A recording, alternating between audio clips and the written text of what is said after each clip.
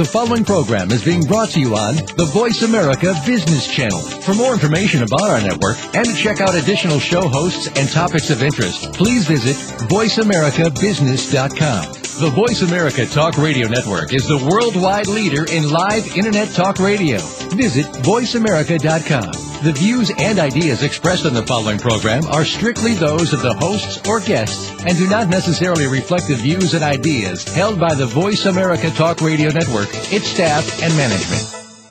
All financial advice provided on this show is for entertainment and educational purposes only. The financial ideas and strategies discussed are only provided as a starting point for a conversation about money matters. With regard to your particular investments and financial strategies, consult your financial planner, CPA, or investment professional. All your financial decisions are yours and yours alone to make, and subsequently are solely your responsibility. Corporate sponsors may from time to time be the subject of buy and or sell recommendations in Jay Taylor's Gold, Energy, and Tech Stocks newsletter. However, as host of Turning Hard Times into Good Times, Jay Taylor retains the right to provide objective opinions on behalf of subscribers and to his listening audience regardless of sponsorship. The information that is supplied through the context of the radio program and any repurposing of its content by the host or network is a combination and collection of solid financial investment understanding, opinion, and comments. This network, show, and its host are not liable for financial strategies, outcomes that you employ in any manner that result in any kind of loss.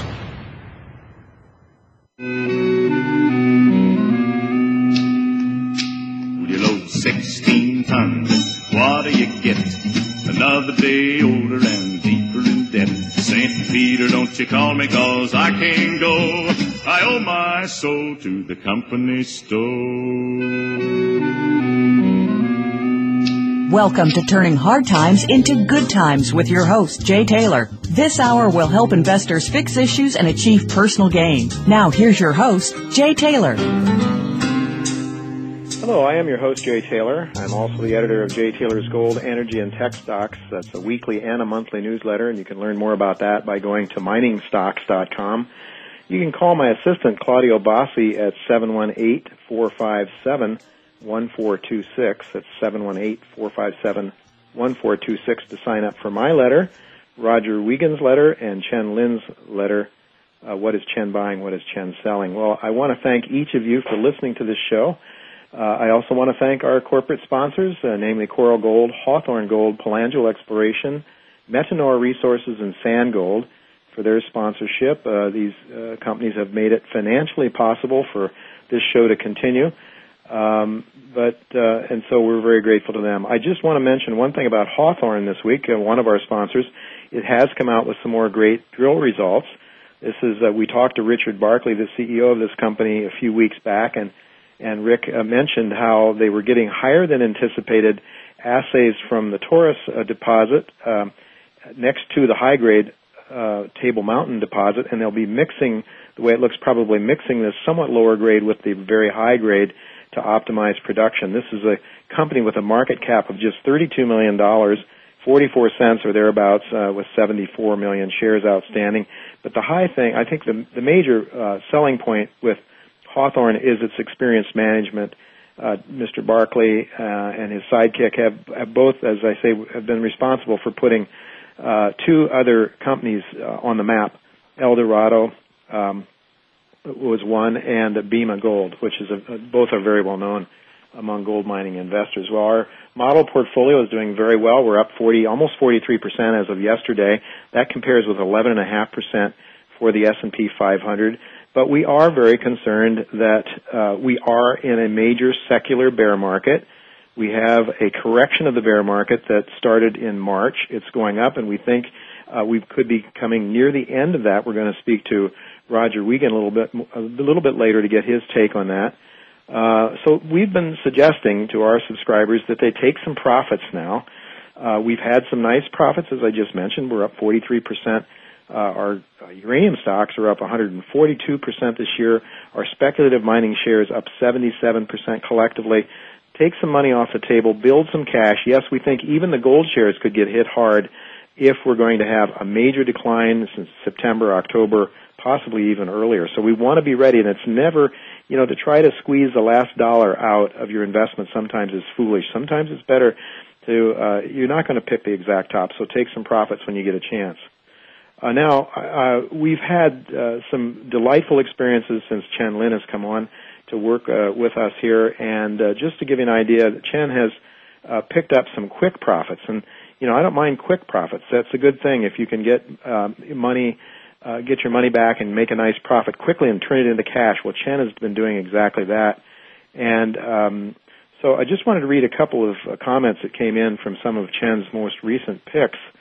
One guy says, great call, or should I say super duper call, and he was referring to a couple of Chen's picks that he's going to talk about in just a minute. A Norwegian subscriber writes, he says that he also subscribes to Jay's letter and Roger Wiegand's letter. He said on August 11th he had a very happy day as he followed Chen to buy Rentec Inc. He bought 200,000 shares at 96 cents and sold 100,000 shares at $1.25, making a quick profit. Very nice indeed. And so we're very pleased to welcome Chen again. Chen, glad to have you with us. Thank you, Jay. Glad to be here. Chen, I just have to tell our subscribers again, our listeners, I should say, that your remarkable track record. I'm not trying to swell your head, but folks, this is documented. Chen turned $5,400 into $420,000 from January of 2003 to June 30th of this year in his wife's IRA, and that is documentable. And this is a very remarkable performance, and I think a lot of credit goes to Chen for picking some great stocks. Now, Chen, I tipped you off to a couple recently. Hawthorne was one. Rentec was another one. And, I'm very, very pleased to let you take a look at these things because I know you delve into these, every angle possible. Could you just tell our listeners a little bit about Rentec? What's the story there? Yes. Hi. Rentec is an alternative energy play. So basically, when you mentioned to me they start making profit, I go and take a look and look at the earning releases, and it looks fantastic. Finally, companies start turning the corner. So that was yesterday came out with a quarterly earning of 22 cents. At that time, Rentec was trading at $1. Mm-hmm. So I said, wow, it's if you annualize it, it's trading a little bit, over at 1 time earning. Yeah, if you annualize it, 22 cents, yeah. Right. Mm-hmm. But this quarter has some, special because weather is good, so they may probably make some extra sales. So that you have to discount something about that. Still is fantastic. I checked the balance sheet has been very good. Mm-hmm. So I say, okay, I send an alert to buy at $1 and later at 98 cents. I have some reader even bought lower than that, 96 cents, and then it closed at $1.32. So what have you done? Have you taken some profits on that already, Chen? No, I didn't. I feel it's, I just look at it, I'm probably going to hold it a little bit longer, but, one of the subscribers already took a very nice profit in a day. Mm-hmm. So, but I'm looking at this is like a little bit more long-term trade. Mm-hmm. I think this company has been a few dollars. Mm-hmm. They're trying to make this technology work. Yeah, I should mention I'm not sure that you did mention, Chen, so I will, that in fact this is a company that takes coal, makes liquid fuels out of coal, and does it, I believe, with a clean, relatively clean burning fuel. Is that right, Chen? Exactly. And also they make some fertilizer. So like they have a 2-product line. One is the alternative energy liquid fuel, very clean, which is fit our present agenda very well. And the second also makes fertilizer. So both are very profitable and cash flow positive, and they have a lot of cash on their balance sheet. So make me feel comfortable. And then especially when it's a patented technology. That's also very important. Yeah, it's patented. Barrier of entry is very high. Uh-huh.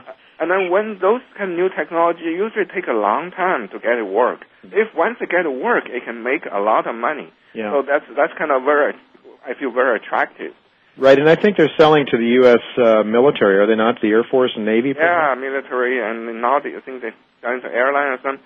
They have a new press release last week. So it sounds very interesting. And it's a few dollars. Stock came all the way down to like less than $1. Now it's on the way up. Mm-hmm. So I feel like the company has turned a corner. So I recommended that after our conversation on Monday. So okay. I want to get on to the next one before we have Roger make a couple of comments here in this segment.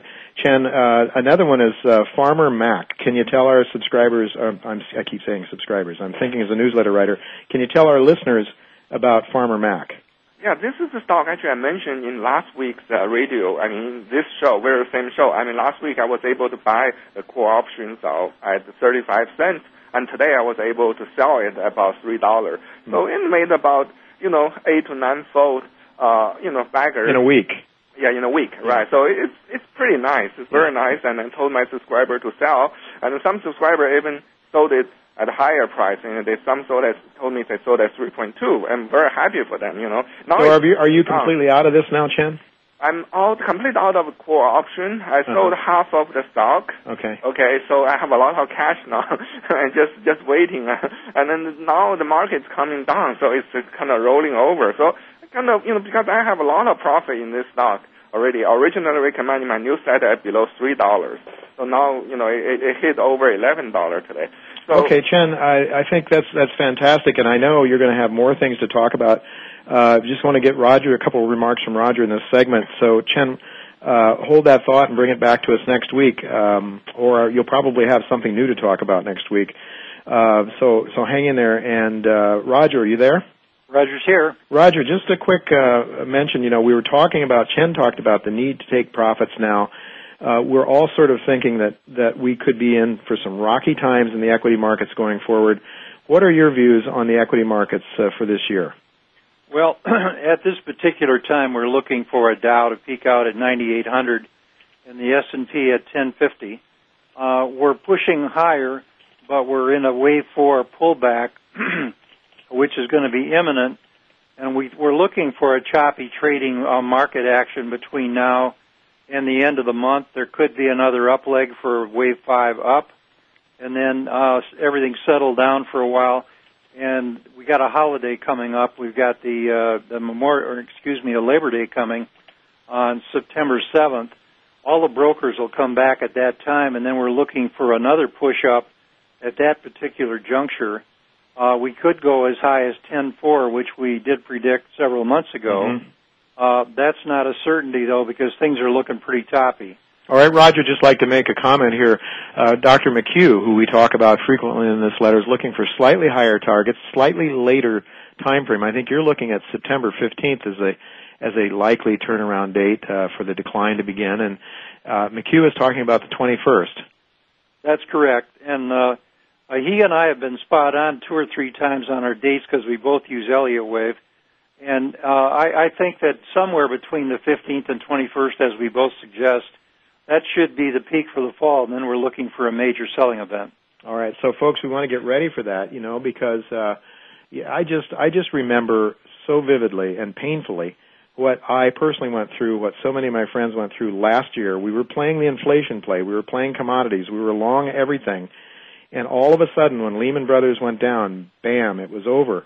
And, we lost 52% of our model portfolio that we worked so hard over so many years to build up. We more than tripled that, and then in just 2 short weeks, basically, it was gone. And so what we're really trying to do is be ready for it this time, and Roger's providing some good technical analysis along with Dr. McHugh and others that are mentioned in this show. Roger, I think we got a couple of seconds here yet. I want to just touch on the bond market. Do you see the bond market topping out somewhere in time? Well, it's straining to sell the tremendous amount of activity that they're offering. They're offering $75 billion this week. Early on, Rick Santelli mentioned that he was watching the 10s and 30s offering. Now, today they did have a 3-year offering, and they sold $37 billion, and it was well received. They said 62% of that $37 billion was taken by foreign buyers. Yeah. So they're still in the market, but they're on the low side, on the short side, I should say, as far as the time schedule. The big question is going to be over the next couple of days, is there going to be some news from the FOMC, the Federal Reserve? We think they do nothing, but something in the words could change the market. And the other thing is probably by Thursday we'll have a feeling where the bond market is going to be on the 10 and 30-year offering. Okay, well, that's very good. I think that's extremely important to watch because if the U.S. can't finance this enormous amount of debt, what's going to happen? Interest rates rise dramatically, or is the Fed going to print money and actually buy the debt and monetize it, in which case we could be off to the races with some severe inflation problems down the road. I think we're coming up on the break about now, so we're going to be talking to David Morgan in just as soon as we come back from the commercial break. David Morgan is a silver bug or a silver expert, and the silver folks are really some people call them fanatics, but David Morgan is an ex-engineer, and he looks at things in a very reasoned way, and I always value his remarks. You're going to want to hear what David has to say, so stick with us. We'll be right back.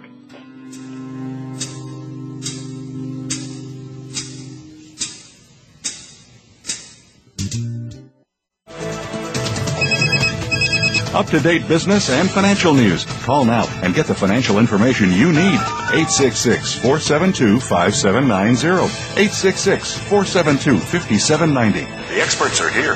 Voice America Business Network.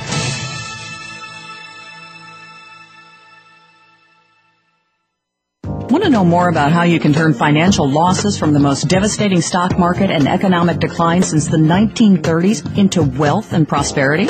A successful strategy for dealing with adversity requires a proper diagnosis of the problem so that effective remedies can be prescribed. By applying rarely taught Austrian economic theory to policies implemented by our policymakers, Jay Taylor has been able to nearly double the value of his model portfolio since 2000, while the stock market has lost nearly half its value in the worst bear market in decades. At miningstocks.com, Jay and his associates provide a framework for turning the pains of the current bear market and recession into investment gains. Jay is a frequent radio and TV guest and speaker at investment conferences where he shares his highly profitable Austrian economic insights at a time when most people are seeing their 401ks become 201ks or worse. He is available to share his rare profit-making insights via radio, TV, and public speaking engagements. To profit from Jay's insights, call 718-457-1426 or visit miningstocks.com to subscribe to his profitable newsletters. As regular listeners to this show know, I am very bullish on gold, and especially gold mining stocks. One of my favorite gold mining companies is Metanor Resources, traded Toronto and the Pink Sheets. This is a new gold producer. It is using cash flows from its Barry mine in Quebec to finance growth of that mine and to put the world-famous Quebec Bachelor Lake mine back into production. This stock has been recommended by my newsletter because I do believe it holds extraordinary upside price potential with relatively low levels of risk. Visit Metanor's website at metanor.ca or subscribe to my newsletter for more information. For asset security in uncertain times, gold has always been the investment of choice. One of the best ways to profit from gold investing is to buy shares in companies that are exploring and developing gold deposits. Coral Gold is a gold exploration and development company with over 2.3 million drill-indicated ounces of gold. Coral Gold's low market cap allows investors to participate with leverage in a rising gold market. Coral Gold has a long track record of success in Nevada, dating back over 25 years. Visit Coral Gold on the web today at coralgold.com. When it comes to business, you'll find the experts here. Voice America Business Network. You load 16 tons, what do you get? Another day older and deeper in debt. St. Peter, don't you call me, 'cause I can't go. I owe my soul to the company store. You're listening to Turning Hard Times into Good Times with your host, Jay Taylor. If you have a question or comment about today's show, Jay would love to hear from you at 1-866-472-5790. That's 1-866-472-5790. You can also send an email to questionsfortaylor@gmail.com. That's questions, the number 4, Taylor@gmail.com. Sign up for Jay's newsletter, Jay Taylor's Gold, Energy, and Tech Stocks at www.miningstocks.com. Now, back to our program. Yeah, welcome back. I am your host, Jay Taylor, and I think we have David Morgan here. I'm not sure. David, are you there? David's not there. Roger, are you there? Yes, sir, I'm here. Roger's there. Oh, David's back. Okay. David. Yes. Welcome. Good to have you back. Anyway, we're just starting this conversation with David Morgan. He is the editor of, gosh, I've forgotten the name of your newsletter, David. The Morgan Report. The Morgan Report. How could I forget that? And tell our listeners what your website is before I forget to ask. Sure. The website is silver-investor.com, or more Englishly correct, it's silver-investor.com. Something I started more about a decade ago. Actually, I'd started it with a different URL. in California, is doing some consulting for some clients. And I decided with the Internet that silver really wasn't getting much exposure, and I was pretty well convinced that silver was making a long-term bottom, and it wouldn't be too long until silver would basically start a major bull market. Gold started its bull market in 2000. I was writing back then. I actually wasn't writing. I was writing articles, but really hadn't started doing much on the newsletter side until 2000. And it's taken off from there, Jay. It started off rather slowly, but it's built up over the years. I still have a fairly strong following. I've been asked to speak, as you well know, all over the world, like you, see you at many of the conferences as well, along with Roger. And it's been quite a ride, and I think we're probably about halfway through it, personally. I think we still have a long ways to go to the upside. Well, we're going to get into that, David. I want to ask you, what was silver trading at the bottom there? Well, it depends what bottom. I mean, we can always make a starting point wherever we want to, but basically when I started the website, silver was under the $5 level. And there was a company that's well known to my readers and many of our listeners, and that is Central Fund of Canada. Yeah. And Central Fund of Canada at that time, which is a bullion holding company basically, was selling at about a 10% discount to NAV, net asset value. So in other words, you were actually buying physical gold and physical silver at a ratio of about 50 to 1. That's how the fund holds the assets for a 10% discount. And so I thought, well, to build my business, I would put that information out, but not give them the name of the company. In other words, I would tell them that you can buy gold and silver at a discount. Yeah. And if you gave me your email, I'd be happy to provide this information. Well, I got I got several letters, emails that said I was, a scam artist, scumbag, etc. Yeah. And, of course, from the surface it might have looked that way because it's pretty hard to buy these things under, spot price. Sure. But the fact was at the time you could. Sure. So I would, take it in stride and write them back and give them the explanation of what I was seeing and was available. Had one client from Europe that called me, Jay. Of course, he verified it, which is quite easy to verify. It's a publicly traded company. Sure it is, yes. And he was just so happy. And I warned him that at that time the volume in that stock was low. So if he was going to take a huge position, which he did, don't buy a lot at one time. Filter in your trades as, any of us pros know to do.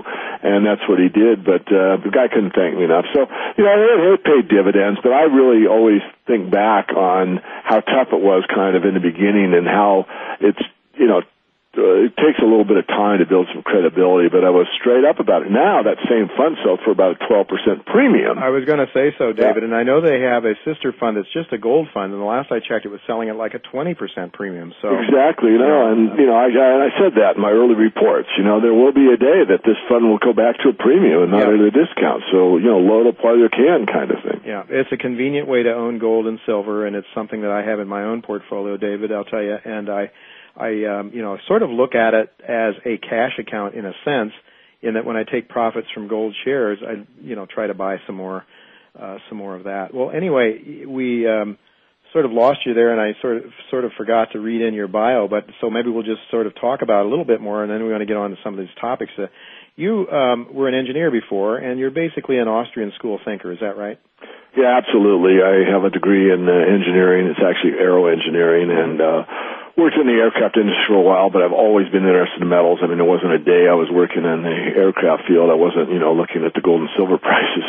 Sure. But and then I was always interested in business. That was where my heart of hearts was, particularly in, what I'm doing now. This is what I've always wanted to do. And I went on and got my master's in business from a mainstream school, but I'd already read so much on the Austrian side. I was very, very well versed in that aspect of economics. So I got in a few, let's say, wars of words or intellectual battles, you might say, with some of the professors when I got my master's in business. But it was well worth it, and actually might have converted one or two of them.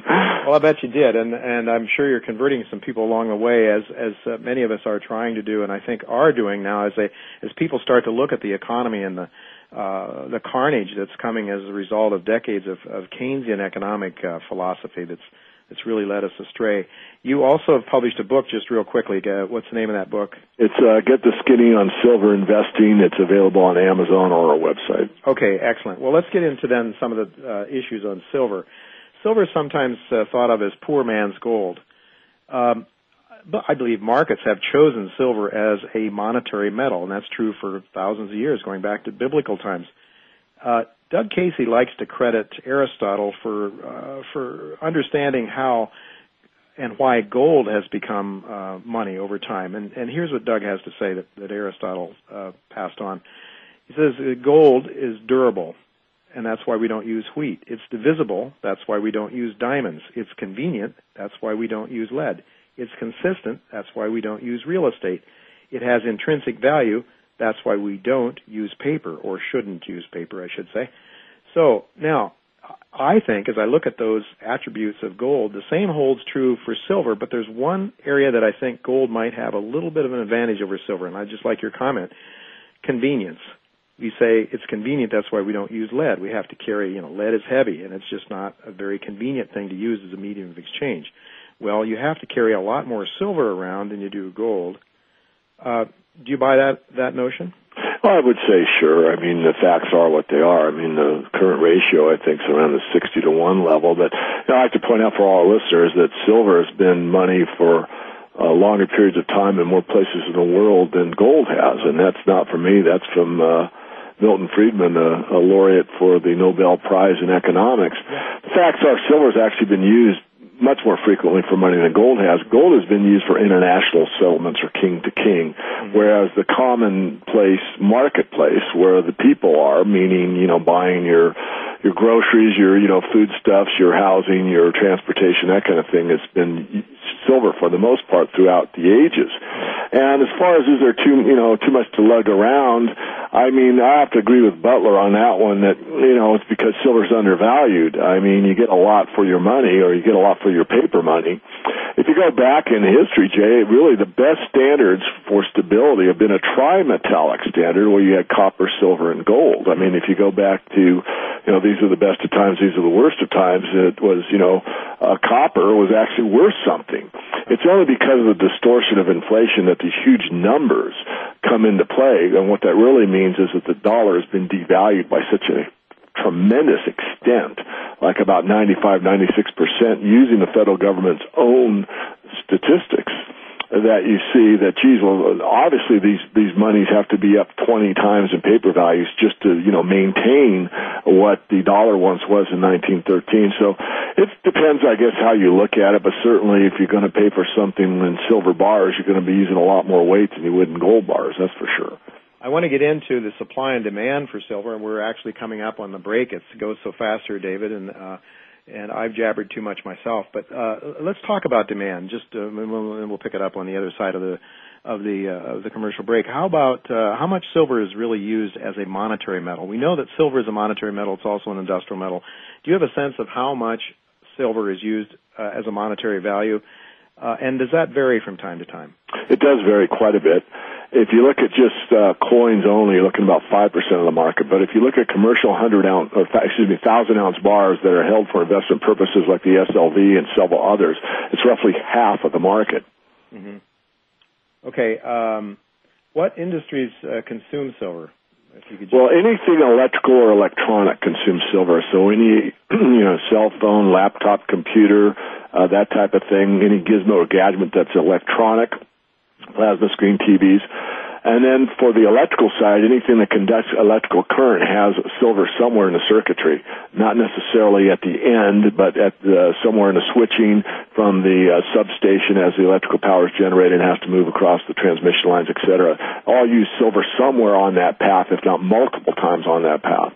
So the industrial side is growing rapidly. It was about 35% 10 years ago. It's now about 54%. And the investment demand is growing equally strongly the last couple of years. So both sides of demand, the industrial demand and investment demand, has been increasing overall. Certainly there are certain weeks and months you could point to and say, oh, it's down relative to the month before or whatever.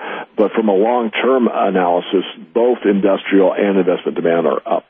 Sure, and there's some new uses for silver. Would you care to just mention a couple of those if you can think of them? Well, there's a few. Well, there's several, but I mean, one of them that's fairly well known now is in the clothing sector.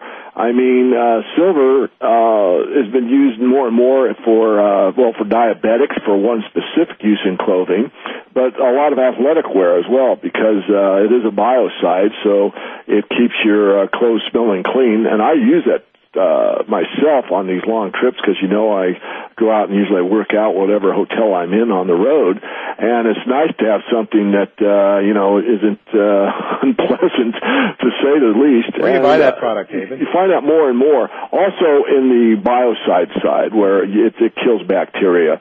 This is being used more and more and more through all kinds of applications, like disinfectant sprays that are green-friendly, internally for some people, some uses. There was an article recently about that on the Internet by one of the better-known publications in the newsletter industry. There are more uses for silver patented on an annual basis than any of the other metals. It is a remarkable metal. There's no doubt about it. We're coming up on our break now, and when we come back, David, I want to ask you about the silver supply, the supply of silver and where it's coming from. I know there's some concerns about that in the industry. And then we're going to talk about a bunch more things to do with silver and also the economy in general. Folks, we'll be right back after our commercial break.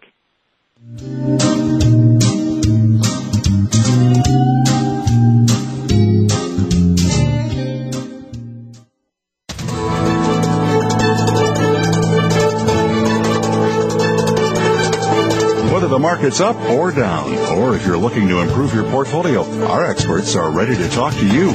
Call now. Toll free, 866-472-5790. That's 866-472-5790. Voice America Business Network.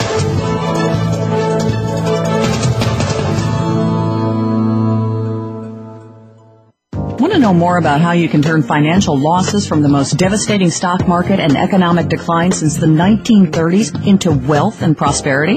A successful strategy for dealing with adversity requires a proper diagnosis of the problem so that effective remedies can be prescribed. By applying rarely taught Austrian economic theory to policies implemented by our policymakers, Jay Taylor has been able to nearly double the value of his model portfolio since 2000, while the stock market has lost nearly half its value in the worst bear market in decades. At miningstocks.com, Jay and his associates provide a framework for turning the pains of the current bear market and recession into investment gains. Jay is a frequent radio and TV guest and speaker at investment conferences where he shares his highly profitable Austrian economic insights at a time when most people are seeing their 401ks become 201ks or worse. He is available to share his rare profit-making insights via radio, TV, and public speaking engagements. To profit from Jay's insights, call 718-457-1426 or visit miningstocks.com to subscribe to his profitable newsletters.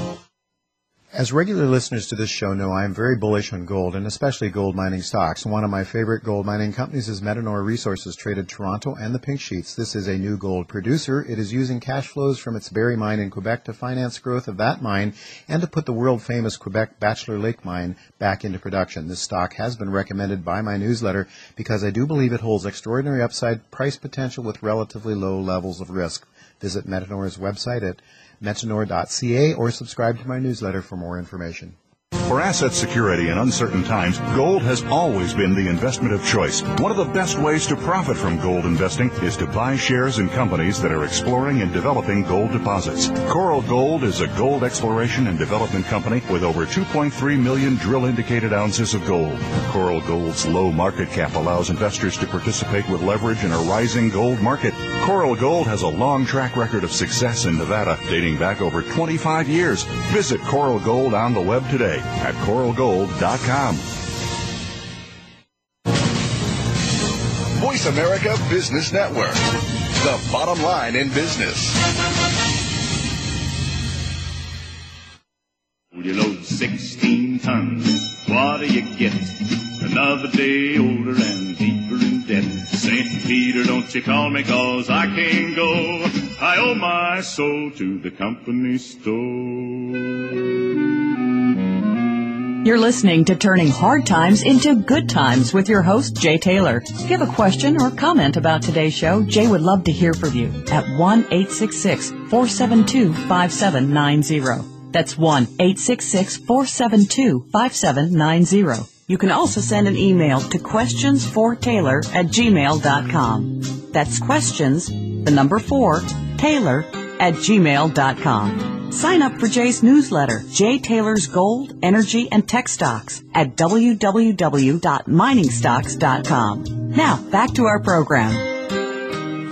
Welcome back. I'm here with David Morgan, a silver investor, one of the, I think, the person that I probably give most credibility to when I want to know about silver. It's David's engineering background, his reasoned approach to markets, and certainly silver, as is gold, two metals that really get people excited and sometimes not all that rational. But David is a very rational person, so we're glad to have you back, Mr. Rational Person. Well, thank you so much, Jay. I appreciate it. Now, we talked a little bit about the demand for silver.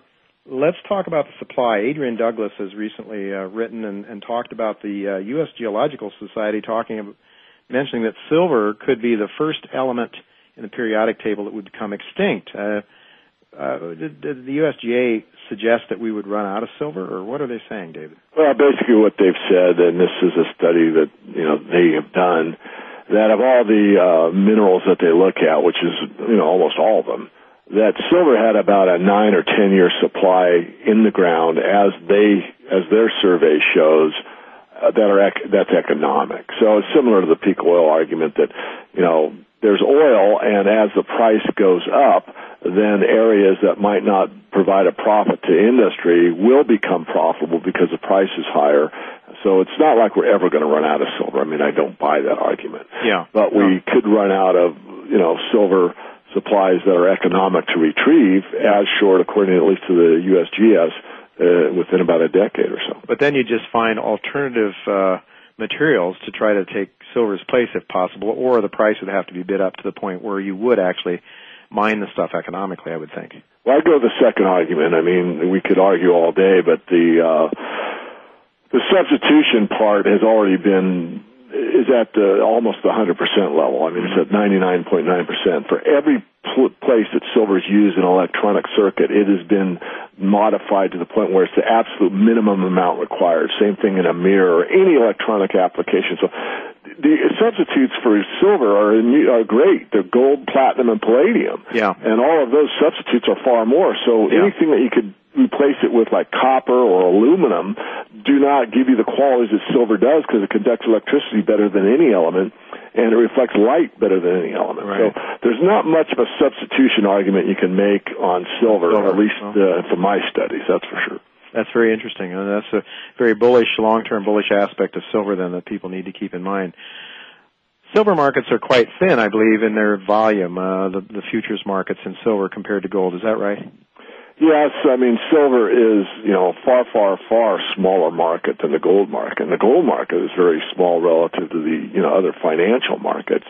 I mean, when Warren Buffett bought 129.7 million ounces of fine silver in 1999 or in 2000, whatever it was, I'm forgetting the exact date, he did it in the silver market because had he put that much money in the Pan American or one of the major silver companies, I mean, he couldn't have done it. Yeah.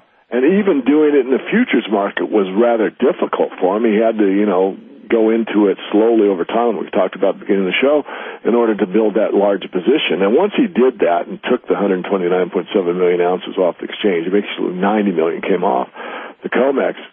The COMEX changed the rules, not that day, not that week, but shortly thereafter, that the most you could take physically was about 7.5 million ounces, certainly not 130 million ounces.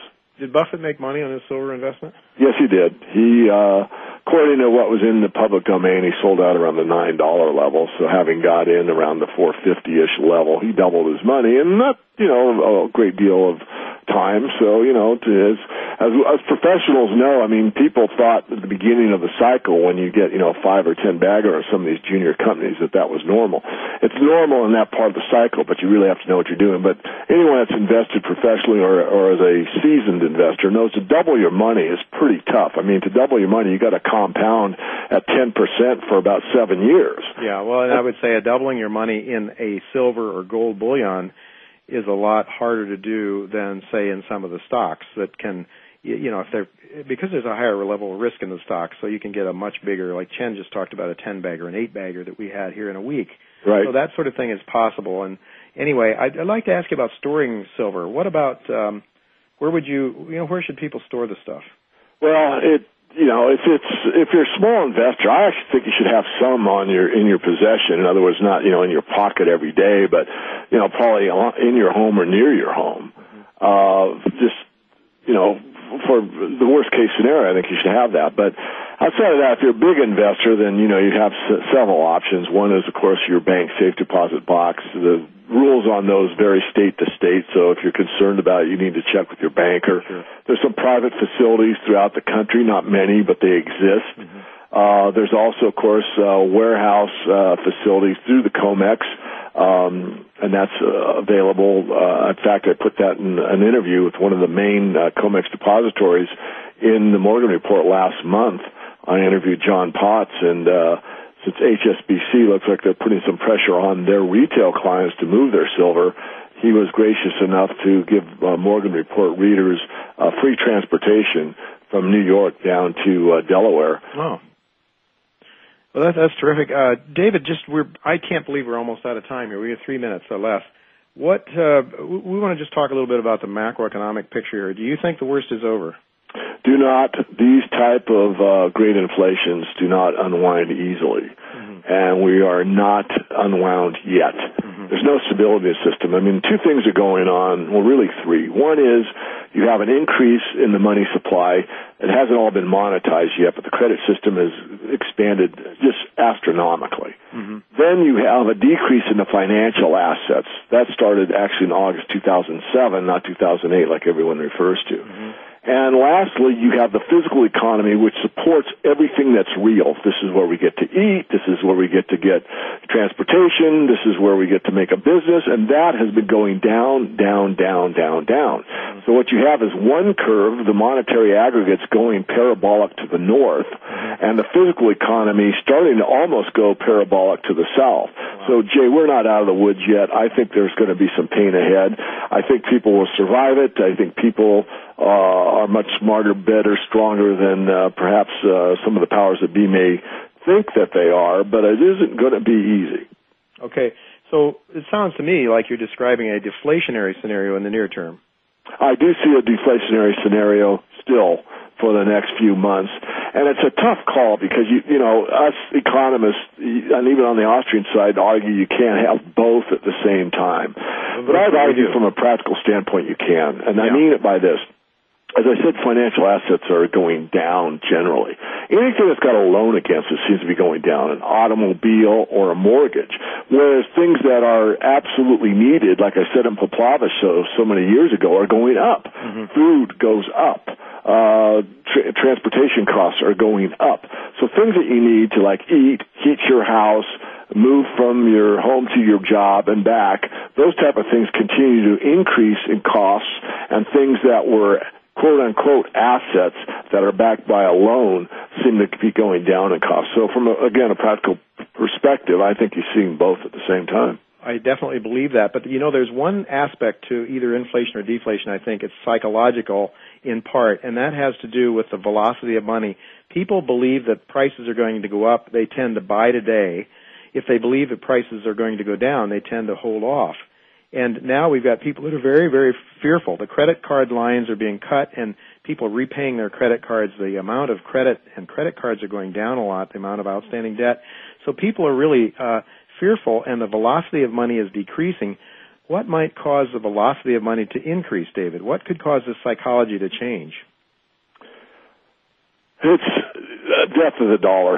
When the perception is that the Chinese no longer want to, deal in dollars, a sovereign wealth fund. It doesn't have to be the Chinese. It could be Japan. It could be anybody. I think once that gets out into the mainstream, that's when you're going to see a huge move in the dollar, and it's not going to be pretty. Yeah, I would think, because then the Fed is going to have to buy the debt. Is that it? That's right. Then they're going to have to really print it, and everyone that understands how the system works will see what's coming. And that's when there will be an impetus for those that have cash. There's people that are broke that don't, but there are people that do, and they will accelerate their purchases. And to quote you, Jay, and one of the shows we did together about a year ago, when it makes more sense to buy a hammer and hold it as an asset than to hold dollars, that's when we're in a hyperinflationary blow-off. Right, and we saw a little bit of that in the 70s. David, I think you're old enough to remember that. I certainly am. And we did see that psychological change. Now here, I have to ask you this before we run out of time here. What about our investment strategy then in either environment? Well, I think gold is shown through history to be the best in a deflationary mode. So that is, and I've always said you should own both gold and silver. Silver has a mixed perspective there, and I think it would behoove anybody to hold it because the dynamics are so good, even in a deflationary environment. So I'd argue to hold both the metals, even in a deflation, certainly in an inflation. On the inflationary side, nothing has performed well during the last inflationary cycle than silver. Nothing. No financial asset did as well.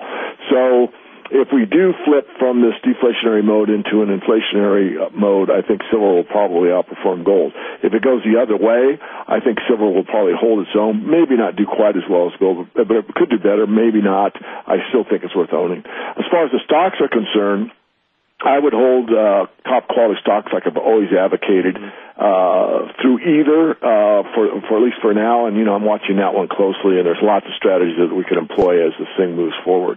Sure. Well, I appreciate that, David. And I think also that we have to keep in mind that in an inflationary environment, it's not necessarily the best time to own the shares, because if the cost is going up faster than the metal, then you're not in good shape as a producer of the metal, and that is what's worked in favor of gold mining in a deflation.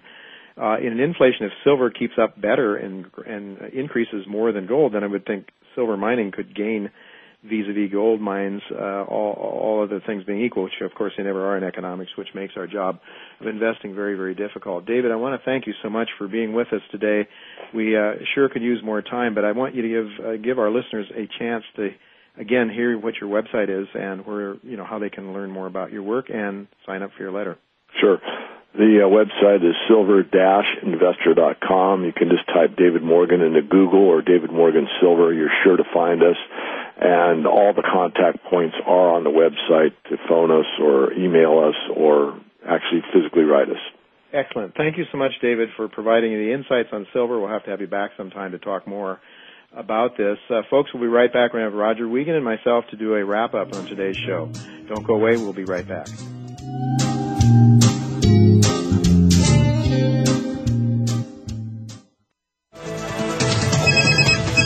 Up-to-date business and financial news. Call now and get the financial information you need. 866-472-5790. 866-472-5790. The experts are here. Voice America Business Network.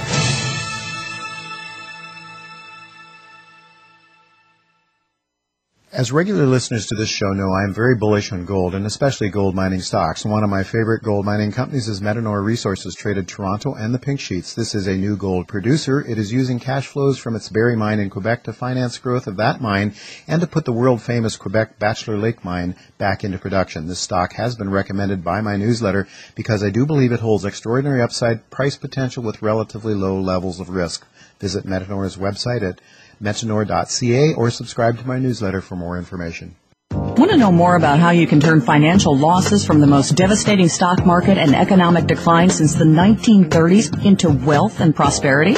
A successful strategy for dealing with adversity requires a proper diagnosis of the problem so that effective remedies can be prescribed. By applying rarely taught Austrian economic theory to policies implemented by our policymakers, Jay Taylor has been able to nearly double the value of his model portfolio since 2000, while the stock market has lost nearly half its value in the worst bear market in decades. At miningstocks.com, Jay and his associates provide a framework for turning the pains of the current bear market and recession into investment gains.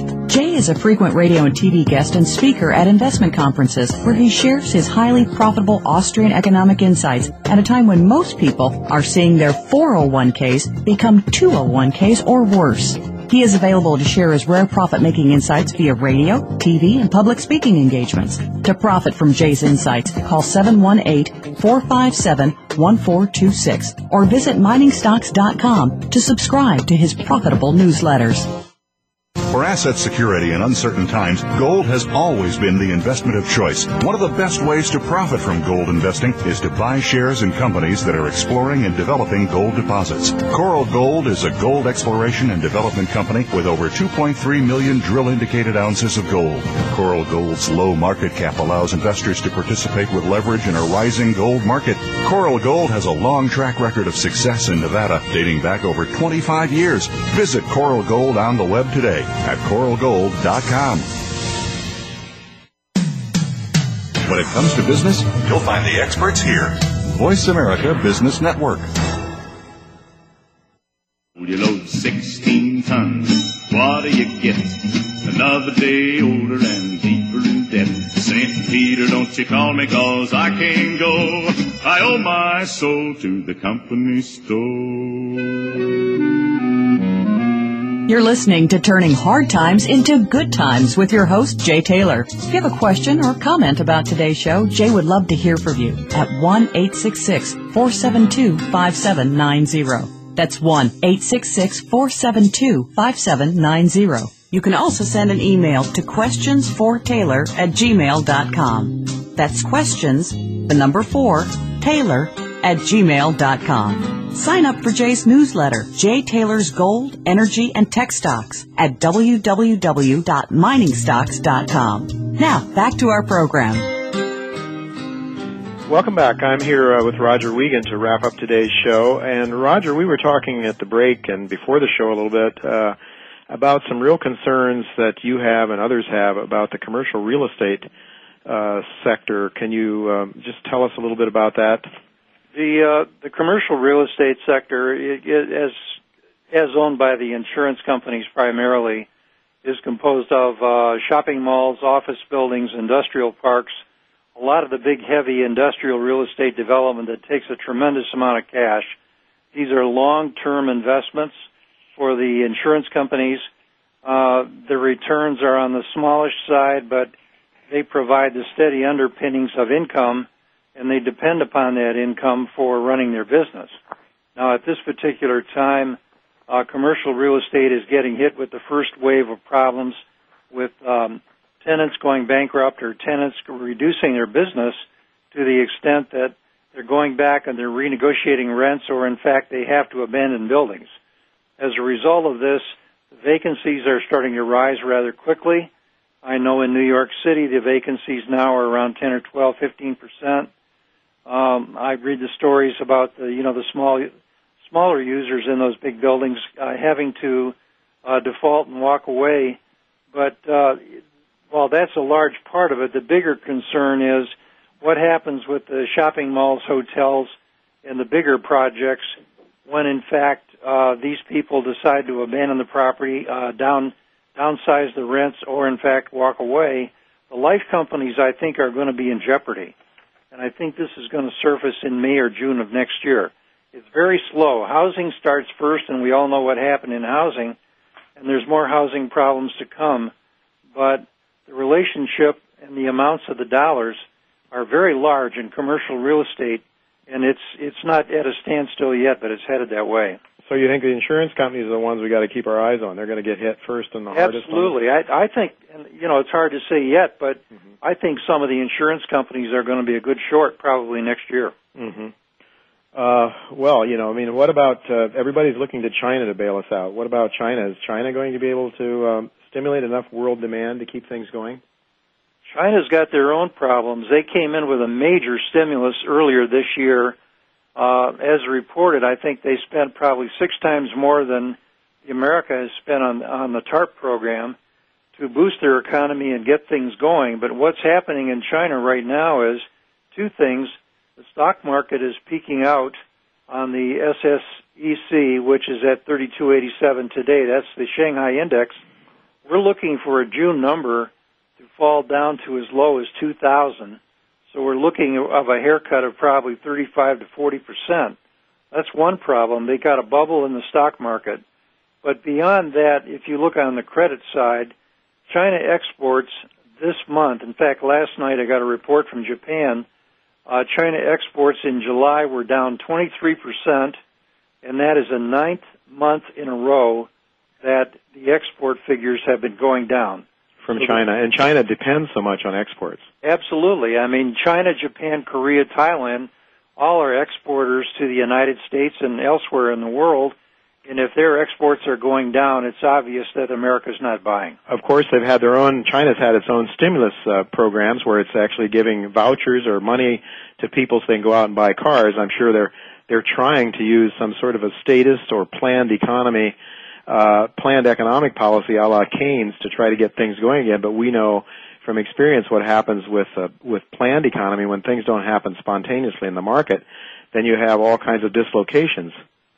Central planning in these economies simply does not work. China's a hybrid between a communist-run country with central planning with a capitalist system as a companion. The United States and the banks and the investors in the U.S. have poured billions of dollars into China to build new manufacturing facilities, which in fact then took them out of the U.S. and created more joblessness in the U.S. But now a lot of those facilities are starting to be closed down, even though some of them are brand new because they can't sell product. Their exports are way off. Well, this is the issue, Roger, and there's so many other issues we don't have time to talk about, but credit cards are one that a subscriber of mine runs a website called lowcards.com, is talking about how people are paying back their credit card debts and they're not able to keep things going. So we think we're going to have a very severe contraction here. That's why we're suggesting you take some profits, sell some of those stocks, build up some cash as Chen is doing, as I'm doing, as Roger's doing, and get ready because we think you're going to be able to buy some things really, really cheap down the road here, some good quality gold shares, for example.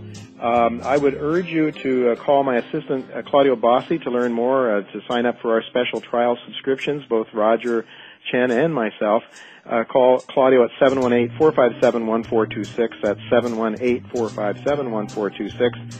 In closing, I want to thank each of you again for listening to this show, and I also want to thank my sponsors again for making this show financially possible. I also want to thank my executive producer, Tacey Trump, Ruben Colombe, operations manager, Travis Ortwin, my engineer, for making this show possible from a logistics point of view, and that's all that we have time for now. Look forward to talking to each of you next week. Until then, goodbye, and God's blessings to you.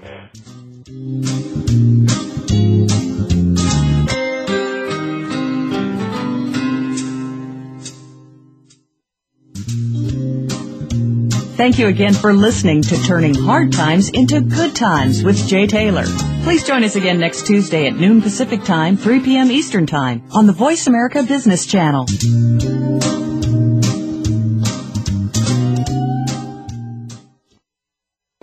Thanks again for listening to the preceding program brought to you on the Voice America Business Channel. For more information about our network and to check out additional show hosts and topics of interest, please visit voiceamericabusiness.com. The Voice America Talk Radio Network is the worldwide leader in live Internet talk radio. Visit voiceamerica.com. The views and ideas expressed on the preceding program are strictly those of the hosts or guests and do not necessarily reflect the views and ideas held by Voice America Talk Radio Network, its staff, and management.